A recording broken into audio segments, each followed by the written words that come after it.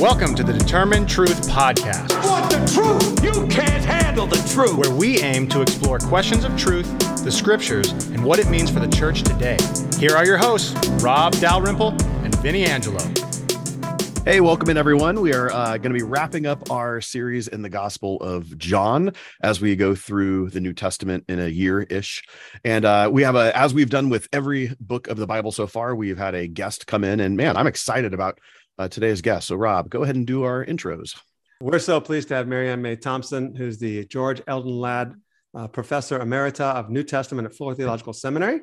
She has a PhD from Duke. She's written numerous books and articles, mostly on John and 1st and 2nd, 3rd John.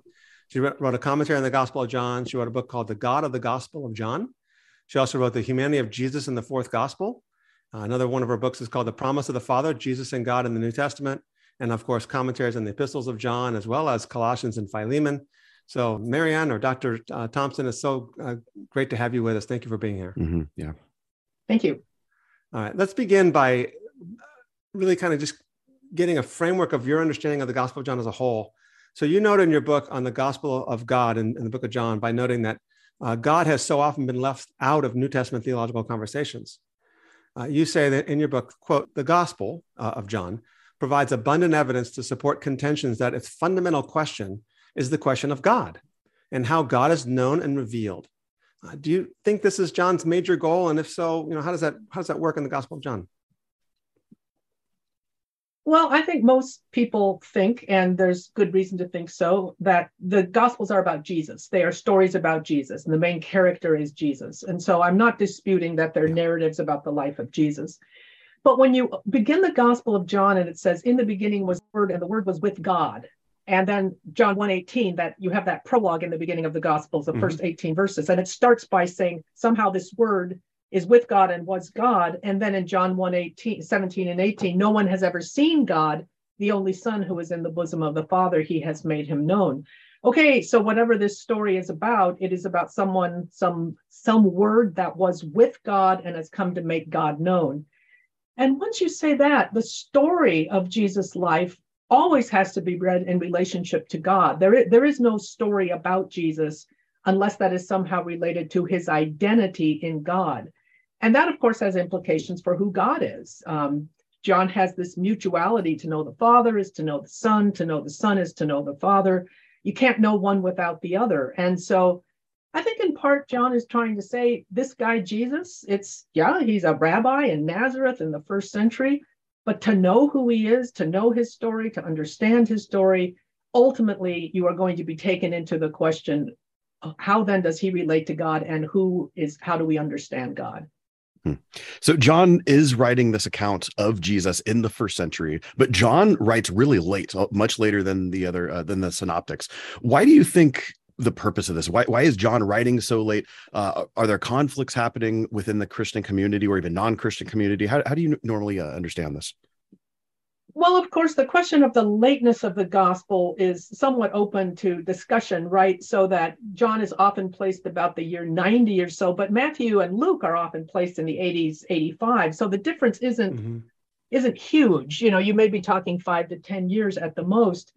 I think the end of the 1st century tells us something about each of the Gospels and may indeed tell us something about John. But I think you're talking now about John's distinctives, what makes John different from the other Gospels, yeah. And does lateness account for it? Does that have something to do with it? I would say only in part. There really is a difference in the way John chooses to tell the story and the choices he makes about what material he includes, what vocabulary he uses, what he emphasizes. Those, to me, are basically separable from the question of the date of the gospel. So they exist. They are questions that are almost unanswerable, no matter what the date of the gospel is. They have perplexed scholars for years. How do you account for the differences of John from the other gospels? And so for you, it doesn't have to do with chronology at this point. Not really. In other words, chronology is an interesting question, but I think the better question would be something like this. What's going on at the end of the 1st century that John should write as he does? However, the question can also be asked, what's going on at the end of the 1st century that Matthew can write as he does?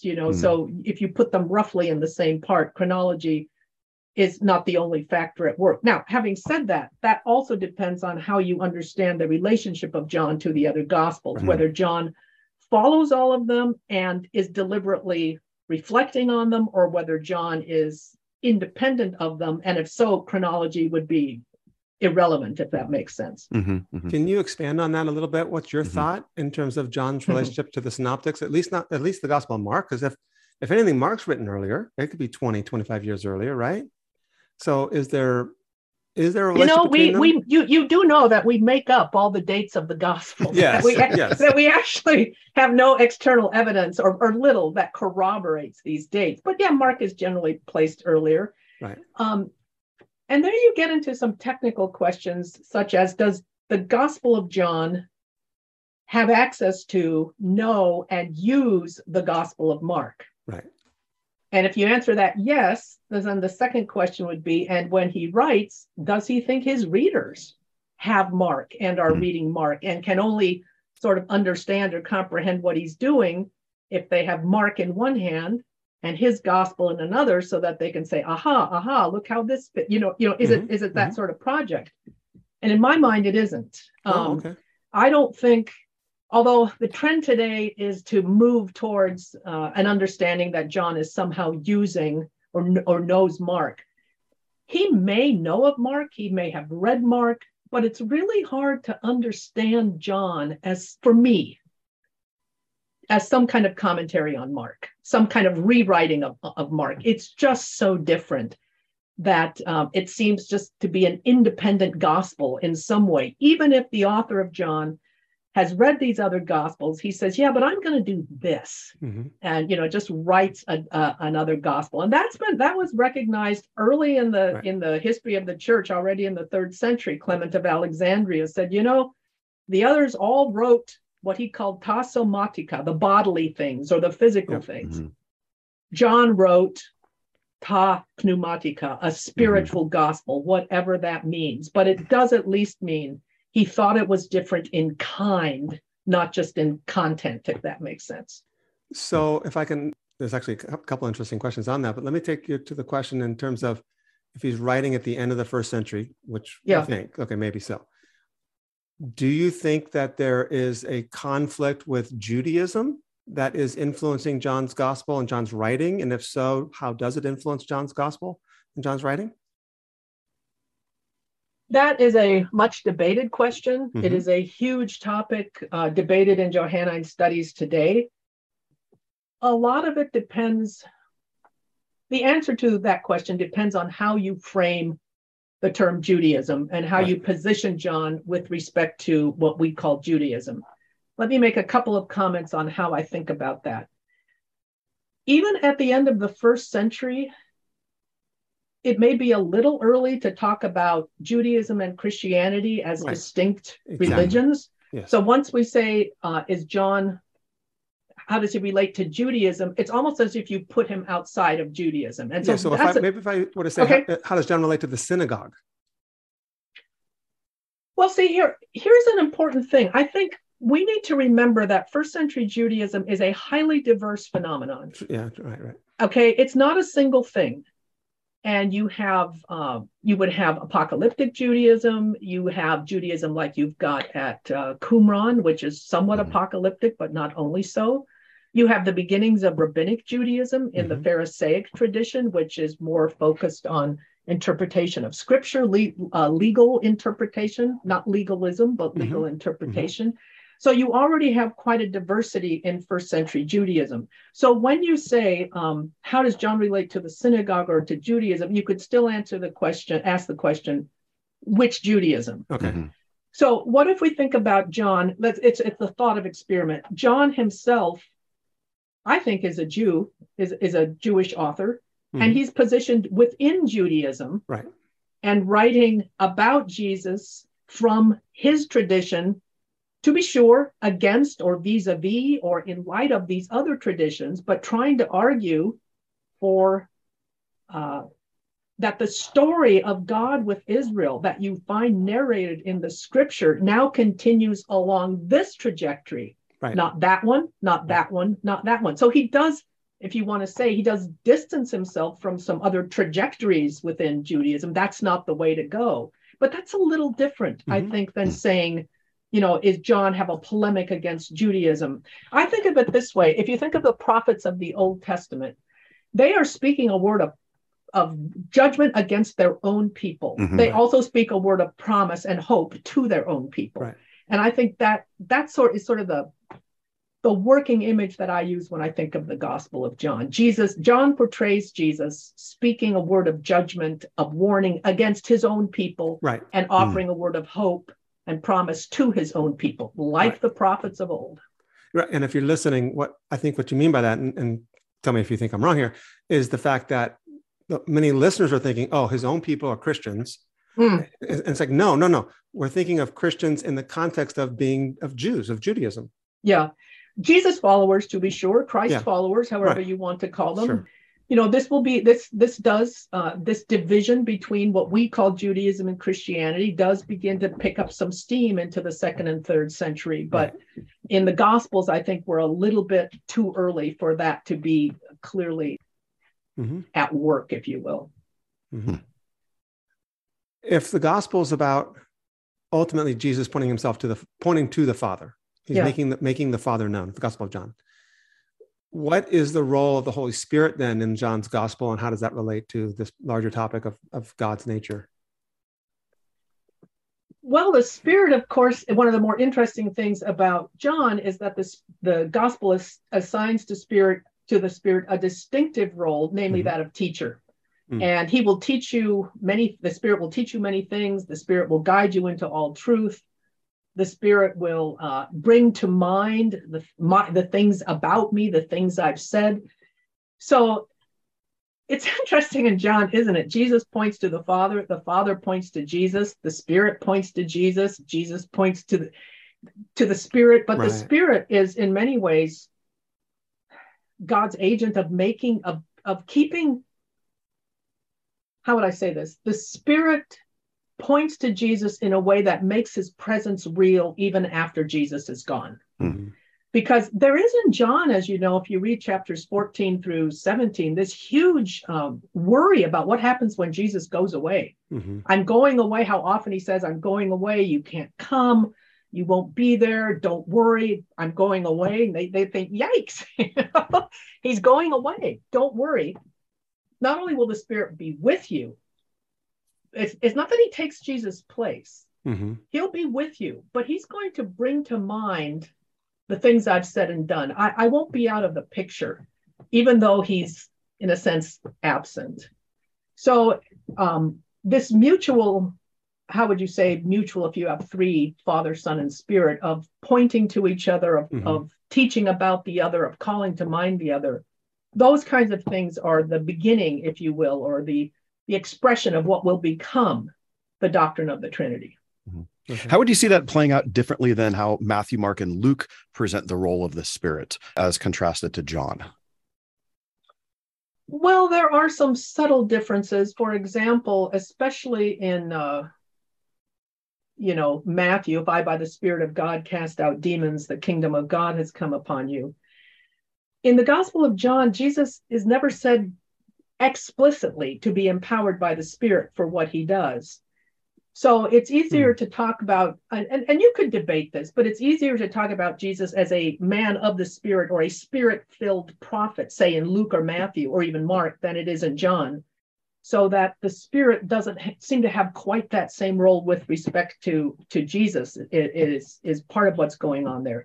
You don't have any, as you may know, you don't have any demon exorcisms in the Gospel of John. So you don't have this this battle, this conflict between spirits, the Holy Spirit and the unclean spirit. The Spirit is the agent of life in the Gospel of John, which I think is a distinctive emphasis. It may be implicit in the other Gospels, but it is the Spirit that gives new birth. And so there are just some subtle differences. You hardly notice them because we so much assume this is what the Spirit is and does that we just assume it's in all the Gospels. But John has some distinctive emphases, yeah. Now, Matthew, Mark, and Luke spend a lot of time discussing the kingdom of God. And yet the kingdom of God is essentially, other than maybe a brief reference in John 3, absent from John's gospel. So does John still have this similar emphasis on the kingdom of God? And does he call it something else? Or, does he use a different term? And how does that fit in?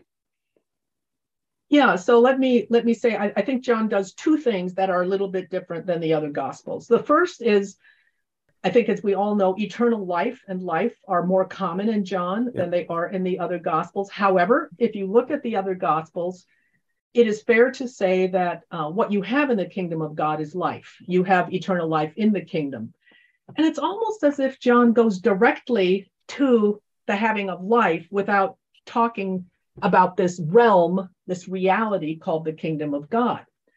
But it's not quite that easy, because one of the things that happens in John, I think, is that kingdom language becomes, I don't know if transmuted is the right word, but instead of the emphasis on kingdom, you really get an increasing emphasis on Jesus as king.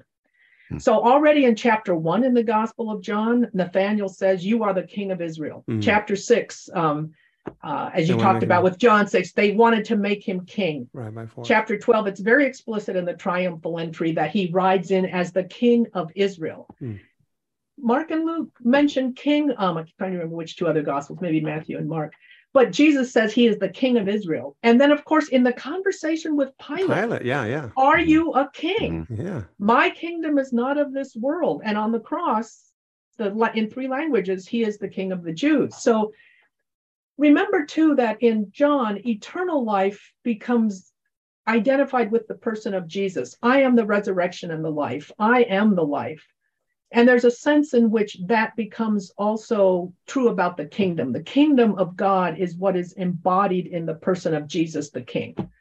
So that both kingdom, the language of the kingdom of God, it seems to me, becomes reformulated to some extent, both in terms of eternal life and the life that is in Jesus, the king. So the reality is there, this reality of God's work, the realm where God is. John just does use different language for it. I think that's true. And talks about the reality in different ways. Can we, even if they don't have Matthew, Mark, and Luke, even if his churches or his readers, whoever he's writing to, don't have Matthew, Mark, and Luke, the prominence of kingdom theology or the kingdom issue in the synoptics suggests to us that this is part and parcel of the gospel that Jesus was preaching. Mark 1, verses 14 and 15, the kingdom of God's at hand. Right. So can we assume then that John is saying that's a foundation that you already have to his readers. So I'm starting from that foundation and springboarding now to focus more upon the king and the God behind that king of whom he is being made known. And that's perhaps why kingdom language might be somewhat absent. And he's going into the deeper theology of eternal life and what that means and the implications of it for you and for everyone else. One of the big mysteries is this, what sometimes is called the dark period of what happens after the death of Jesus before, say, you get Paul. What does anybody know about the Jesus movement? And you say, well, we've got Acts, but even Acts kind of picks up with Paul. There's a few stories. And so what was the teaching of people like? What did they know? What was passed on? And we assume that what they had is the kind of thing that eventually gets written down in the Gospels. It circulates as oral tradition, maybe in some written snippets. So they know about kingdom. But once you start moving out of Galilee and Judea and you get into Gentile territory, they may not know the oral traditions in the same way, Right. So do they have, and that's when it becomes interesting. What do they get taught and by whom? Paul doesn't talk very much about the kingdom of God, interestingly. There are some lines here and there. The kingdom of God is not meat nor drink, but on the whole, it is not the language of Paul. And so it gets really interesting to ask, I delivered unto you what I first received. What? What was it? What did early Christians know about Jesus? And one assumption can be, of course, it's the kind of thing you have in Mark, Matthew, and Luke, but it's just very striking that it's not the kind of thing you find repeated in Paul. So again, it's hard to speculate, but it could well be that John assumes certain kinds of things and is writing a different sort of story in light of the things that he assumes people know. But whether or not they know them, this is the story he wants to tell, right? I'm curious, you've used kingdom of God and eternal life language as we've talked about John specifically, as we go back to that gospel. From a popular standpoint, I mean, those are both two terms that have become hijacked in American evangelical culture over the last, number of decades. At its core, like if I don't want to say if you were to simplify it, but if you were to reduce it down and speak on a layman's language, how do you define maybe those two terms specifically? And then what is the connection between the two? Because I'm assuming it's not just eternal life means I get to go to heaven when I die. For John, at least when we're talking about in John's context. So I have a colleague who teaches a whole quarter course on the kingdom of God because there's a lot to say about it, right? Okay. In a nutshell, the kingdom of God is that time and place, that reality over which God and God's rule holds sway. So that for John, that is primarily up there, and in a lot of the Gospels, our Father who art in heaven, thy kingdom come. You get the feeling it's not on this earth, it's not of this earth, but it comes to earth within the person of Jesus, if that makes sense. But that time and place, that reality over which God holds sway, the kingdom of God. I think it's very important to remember or to think of it this way, that the kingdom of God is perhaps best understood in this way: God is king. That's what the Psalms say. That's what Isaiah say. It is when God is king. It's not a place. It's not a thing so much as a power of God ruling. And if we think of it more as God's rule, as opposed to the thing that there is, we may be helped. Now, having said that, a king needs people, right? Or a territory, or a king's got to rule something. Just to say God is king and it never has any concrete manifestation doesn't get you far. God rules the earth. God rules in Israel. God rules over his people. So there is something that God rules, that time and place over which God holds sway. I think, eternal life.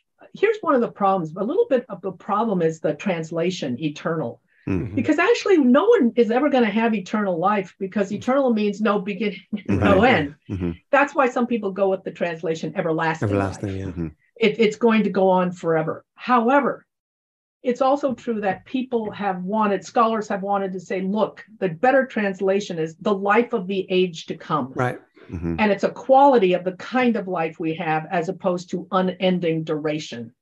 So eternal life, life everlasting, the life of the age, however you translate it, the life that we have with God is the life that is exactly that. The life you have in the presence of God, the life you have in that time and place where God holds sway. And that's why the Gospel of John can say, you can have that now. You can enjoy that now. You can enter into that now, because God's rule in Jesus is part and parcel of what we experience in this world.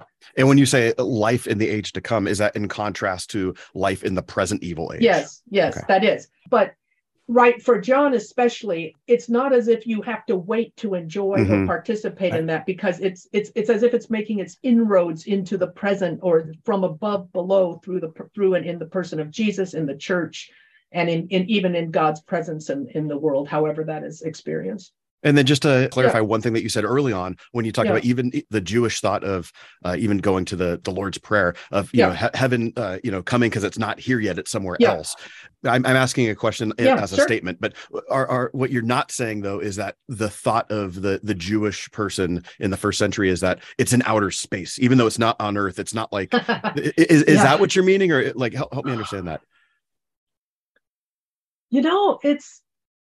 The Bible's pretty graphic. God is in the heavens, right? Up there, not here. That is to say, and yet God is in his holy temple. So, if you ask the question, where in Scripture, where is God? You get a lot of answers. Yeah. And I think that's a hard one to answer. We have to be, I think, generous to the first century mind, right? They didn't have space travel, so they couldn't go into outer space and say, well, it just goes on forever and we didn't see anything. But God must be somewhere. God is not nowhere. God is somewhere. God's realm is vast beyond all measure. What do you see that's not on earth but vast beyond all measure? You see the heavenly bodies. You see the heavens. And somehow, one of the hardest things to answer is the question you just asked. What did a first century Jew think about X? Mm-hmm. Because it's so diverse. Yeah. Not only is it diverse, what we have is the literary deposit of learned people. We don't know what the common person, we don't have interviews, we don't have surveys. We don't, they didn't write things that got remembered. Their houses aren't preserved. It's all the deposit of the literary elite. Mm-hmm. And so that may not necessarily tell you what the average person actually thinks about where is God. Right. I don't know. I'm not trying to avoid the question. No, this is great. This is great. You see, it's just, I wish, it's very hard to answer the question in New Testament cosmology, if I can talk about it that way, the conception of the world, what's out there? What, God, spirits, angels, are they here? Are they there? Do they live somewhere? It's just, and that's why I think it gets, anytime you get questions like that, what's going to happen in the future or what's out there, you will notice that the Bible just kind of pulls its punches and gets a little more general. Good things, just trust me, good things, but no one's ever seen them, so how do we know? And then Paul says, well, nobody has seen them, but trust me, it's good. Hey everyone, thanks again for listening to the podcast. We really appreciate it, and hopefully it's blessing you. Hey, do us a favor. If this is something that you are digging, if it's helping you, if it's encouraging you, take a second just to like it, give it a review, give it 5 stars if you think it's 5-star worthy. Share it with your friends. And we just want to get this out to more people. This isn't something that we're in for the bucks, but it's something that we want to encourage and equip people with. So do that, help us out, and now we'll get back to the podcast. Let me ask now, Yeah. What do you think is the role of Jesus appearing to his disciples in John chapter 20 and giving of them the Spirit? Do you see that, a couple of different facets to the question?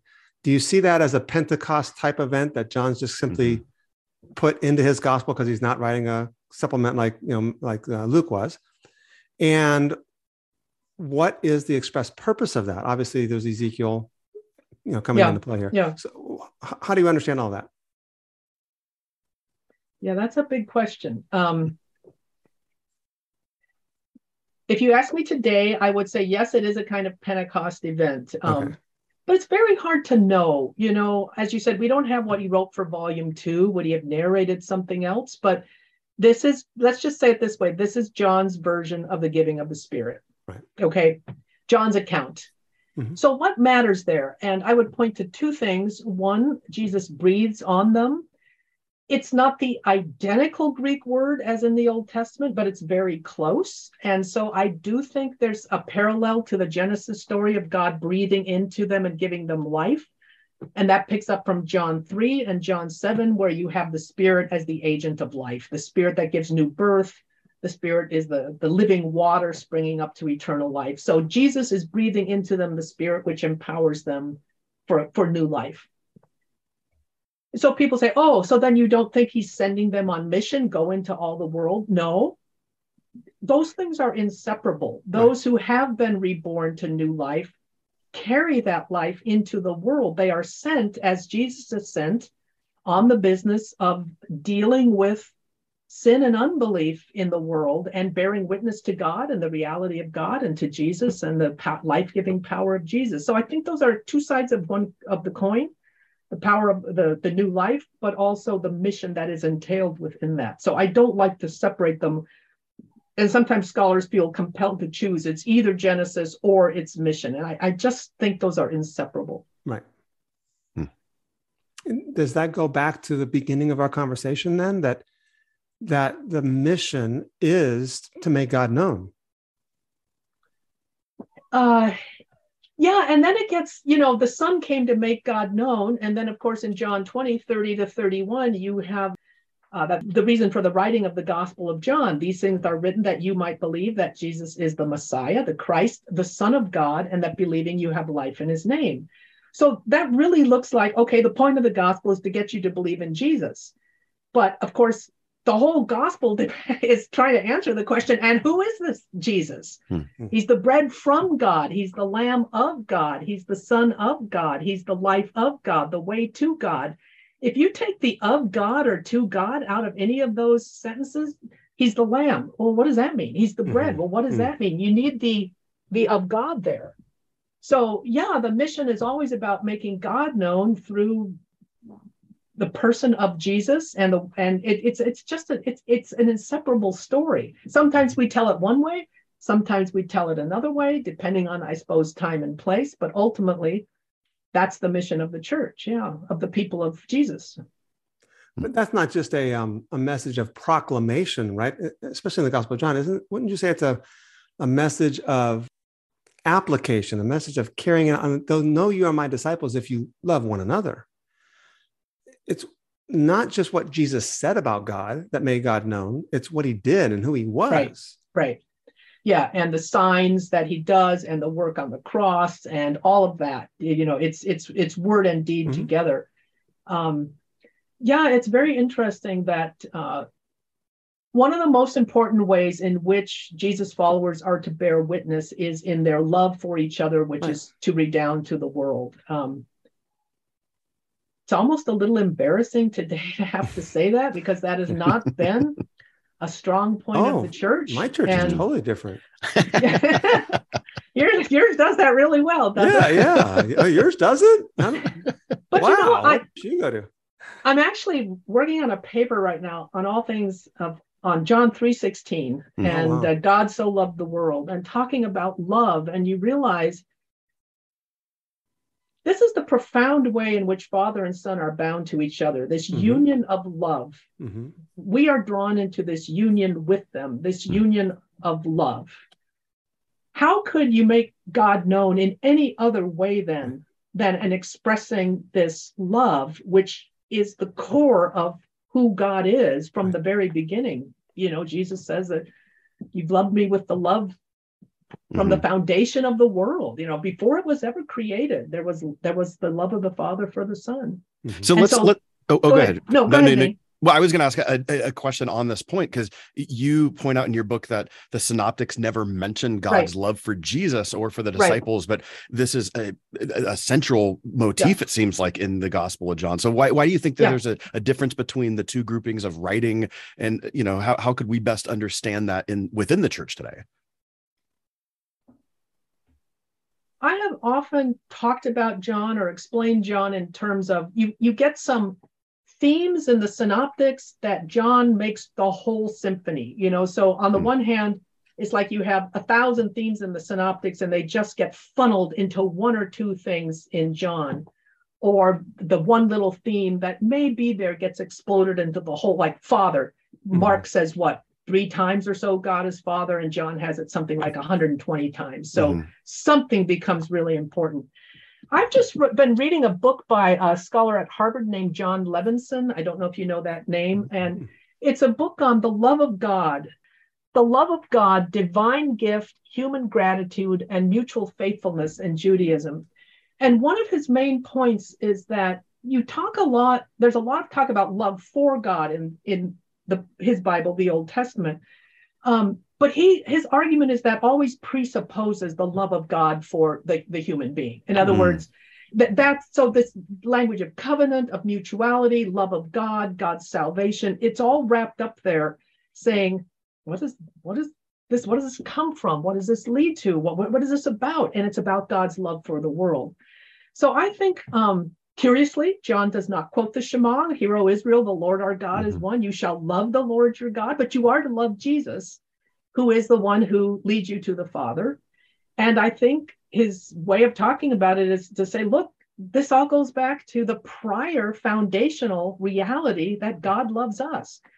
Now, it would be nice if the Gospel of John were written with footnotes and he put, number 1, I got this from the Shema, or I took this from such and such a place. But that prior reality that runs throughout the Jewish understanding of covenant seems to me to be crucial to understanding God's love. And if you're listening, we'll be discussing that a lot more as we go through Acts and Paul's writings. Yeah, I think it'll be even probably more significant to have footnotes with Paul, right? It's like, where are you getting this from? Because he's even more obscure. Well, Paul had a hard job. Not only did he have to teach people the Christian faith, he had to teach them everything. They know nothing. So and then he had contentions on every single street corner. Here's a scripture. Did you understand what a scripture is? Yeah. Yeah. Yeah. Interesting. What then is, if you're speaking to a congregation and they've asked you to give, hey, just give us an introduction to the Gospel of John, and what is the one key takeaway that you would want them to walk away with? Whether it's a theological point or whether it's a practical applicational point, you want them to go home and realize the Gospel of John's saying this, do that, or think this, or whatever it might be. That God is fundamentally turned towards the world in love, and that love is expressed in God's desire and power to give it life. That God is the life-giving God, and that life in all its fullness, the created life, the life we have in the present, the life we will have. This is one big arc of God's orientation towards the world. So that, on our bike ride this morning, there was a pickup truck parked and it had John 3:16 on its window. In-N-Out Burger, it's John 3:16 on the cup, and football games, John 3:16. I wish it weren't so overused, because it really sums up the gospel so well. God loved the world, God gave, that we might have life. And those active verbs, that God is the subject of, that's where you find the gospel, where in the New Testament, God is the subject of active verbs. God loves, God gives life, God gave his son. It's all this orientation towards us. God is for us. Now it's going to sound like Romans 8, but a lot of times I think John does sound something like Paul. So anyway, Rob, maybe I think Paul sounds like John. Well, there you go too. But while we were yet sinners, Christ died for us. God loved the world. The world is fundamentally that which isn't hospitable to God or God's messengers. So in a nutshell, I would just want them to know there's a lot of language in John that sounds like judgment and so on. But John wants to start by saying, God loved the world. God wants to give it life. I have a question about this, though, because we've mentioned John 3:16 a number of times. And is there a more famous verse in the Bible than John 3:16? No. There's a local church in my area who they've been standing on a predominant street corner in my city lately, and they're doing their gospel preaching, which is it's more likely to cause accidents because there's so many people out there on this main thoroughfare. And John 3:16 is obviously plastered all over. And I'm just thinking, I live in the Bay Area, and it's like, very secularized community. It's like people don't know what this means. But like you said, what a beautiful passage. If you were to contextualize John 3:16 to I don't know, are you still in Southern California? Oh, yes. Okay. So, a more of a liberalized, I don't want to say liberalized, secularized, society. How would you contextualize, there's so many I's that I'm doing. How would you contextualize the message of John 3:16 to our world now? Like, how would you teach that? Especially like Paul, you're teaching people who you're teaching everything to, because we can't assume a background of things like we're a sinner or live in heaven, like all these things that are on the cardboard signs that people have, where people just have no context for these words. It's really hard to answer the question in the abstract without knowing who's saying what. But I wonder if there isn't an inroad today at 2 points. One, we live in a world that is just marked by hate. And we live in a world that is all too familiar, especially recently, with death. None of these things are what God wants for people. Right.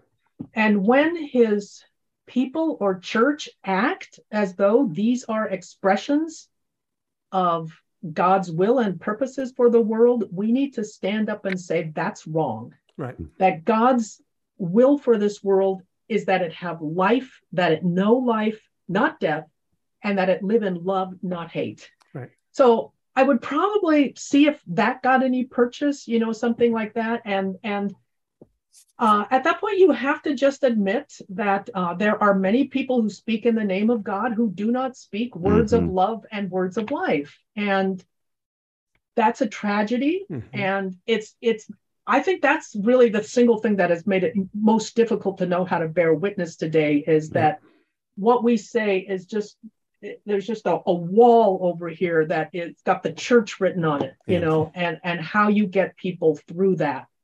So I think that's enormously difficult. Mm-hmm.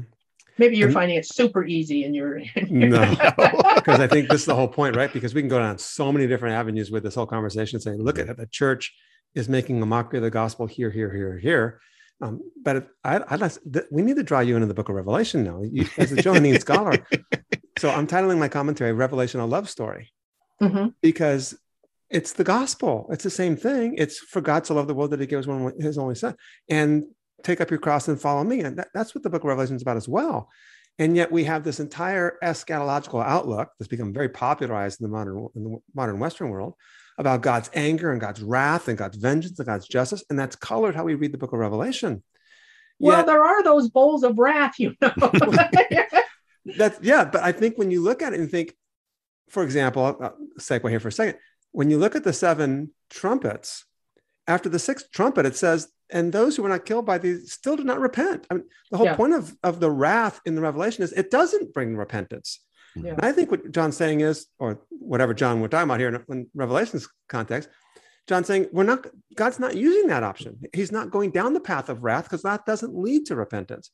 And the very next chapter, that was Revelation 9, Revelation 10 and 11, then putting them together, is John eating the prophetic scroll, prophesying as Ezekiel does, and saying, I'm going to empower my 2 witnesses. And what are they going to do? They're going to go out and do what Jesus did and die like Jesus did. And then the nations give glory to the God of heaven. I think there's your story. And it's John 3:16 in apocalyptic language. So we want to invite you to enjoy the book of Revelation with us. Well, the heavenly city coming down out of heaven from God, and the line, and the leaves of the trees were for the healing of the nations. That to me is about as close to John's vision, that the leaves of the trees are for the healing of the nations. That's the ultimate glory of God. That's what brings glory to God. Yeah, the nations will walk by its light, and the kings of the earth will bring the glory into it. Yes, exactly. So wonderful. Hey, let me ask you one other quick question I wanted to address here as we finish up. But so John's use of signs, the word sign, not miracles. What do you think is the significance of that then, and how this maybe relates to our larger conversation? Well, the interesting thing, of course, in the Greek, there is no word that means miracle, right? So we have that word in English, and many modern other languages do. So in the Synoptics, you get mighty deeds, powers, wonders, lots of terms, but you don't have the what we call the miracles of Jesus are not called signs there. John does call them signs. And one of the interesting things is I think he takes the word straight out of the Old Testament, where you have signs and wonders and you have signs, but signs are not necessarily what we might call miraculous in the Old Testament. The birth of a son can be a sign. A rainbow is a sign. All kinds of things are signs that aren't miracles by modern parlance. So what are signs? They are things that, how would we say this? The main word I like to use is pointers. They point to something. They're indicators of something, like a stop sign. It tells you to do something. You're supposed to stop because that's what that means. So a sign does point to something else or points to something. And the question in John then is, what do the signs point to? I think almost unanimously the signs point to, you'll not be surprised to hear me say this, the life-giving power of God in Jesus. He's the bread of life. He makes a man walk. He gives a man the light of life. He raises Lazarus from the dead. His signs are all about bringing the good things of God, of the created order, into the lives of men and women here on this earth. So I think of signs, I suppose primarily like that, in terms of the ways they embody the life-giving, show forth and embody the life-giving power of God. Does that answer your question? Or yeah, it does. And is that what you think the church then is also called to do? To take this kind of the application, that we're called to do that, not obviously in the sense of multiplying bread and causing the dead to rise, but to take that life-giving power of God to the nations and making it known. Yeah, exactly. So we aren't the bread of life, but we know who the bread of life is. Right. And there are ways in which we can live and talk about that so that the bread of life becomes a gift again for all the nations. Come and see, right? Yeah, come and see. Come and see. Come and good. see. Okay, Awesome. excellent. Is there anything that we missed that you think, well, you guys didn't ask about this? Or I spent a lot of years working on the Gospel of yes, John. I know. I'm trying to think, what's the one other thing I want to say, but I think we did cover some of the basic stuff I'd want to get out there. So I'm not sure I have anything to add. Maybe we'll give you some time to think about it. And when we get to the 1st, 2nd, and 3rd John by the fall, you go. We'll come back to you. How's that? Okay. So, just skip over Revelation. No. So we're getting a lot of the guests to come back for Revelation. So do I have a copy of it here? In the introduction, I co-wrote with some of my colleagues called Interpreting the New Testament. I actually wrote the chapter on Revelation. Oh, here it is. Did you? Okay. Yeah. Introducing the New Testament. That's what it's called. And by the way, the book that you're holding up right now, let's say our listeners can't see. Oh, okay. It is the finest New Testament introduction that I know of. So that was the first New Testament survey I ever got, and man, that was so helpful for me. It's thank you. Phenomenal. Yes. So, and you, Joel Green, and Paul Achtemeier, right? Yeah. Right. And I wrote the chapter on Revelation, and I'm just thinking, I don't know what I'm saying. But it's powerful to work on it and to write about it. Yeah, but the overall vision that transcends sort of I sometimes use this analogy. It's like a pointillism picture. You know, the pointillism picture, the famous one, the afternoon on the island of the Grand Jatte by Seurat. You know, the picnic. You don't know that one? No. Oh, okay. It's in the Art Institute of Chicago. But everything's done with little points. If you get up really close, what do you see? Just like dots. Little dots. Okay. Oh. If you stand across the room, what do you see? A beautiful picture. Yeah. Exactly. And I think sometimes we get lost in the book of Revelation because we're trying to figure out the dots. That's good. And what you need to see is the whole sweep of the picture. And we're trying to make it fit into our schema. Good luck with that. Instead of letting it fit with the schema of For God So Loved the World. Right? Yeah, absolutely. Yeah. So Vinny and I haven't seen the Chicago Institute of Art because we went to Wrigley Field and we were watching Chicago baseball games. Yeah. So okay, well there you go. Yeah, and I'll send you the link to it, and you'll know this picture. It's a famous picture. All right. And you'll say, "Oh, that's what she meant," and then you'll see the analogy of. All right, and if you give us the link, we can put it in our show notes as well, so our listeners can have it also. Yeah. So this has been awesome. Thank you so much. Oh, it's been fun. Yeah. Thanks for inviting me. Yeah, really appreciate it. All righty. All right. Well, hope you guys enjoyed it. Share this episode with a friend, because seriously, I'm so excited even to share this episode with some of my friends who I know who listen to this. And you could find Marianne's books, I'm assuming, on an Amazon search. Thanks, everyone. Thanks, Marianne. And we'll see everyone soon. Thank you for listening to today's podcast. Please subscribe to and like our podcast. You can follow Rob's blog at determinedtruth.com or purchase his books on amazon.com. See you next time.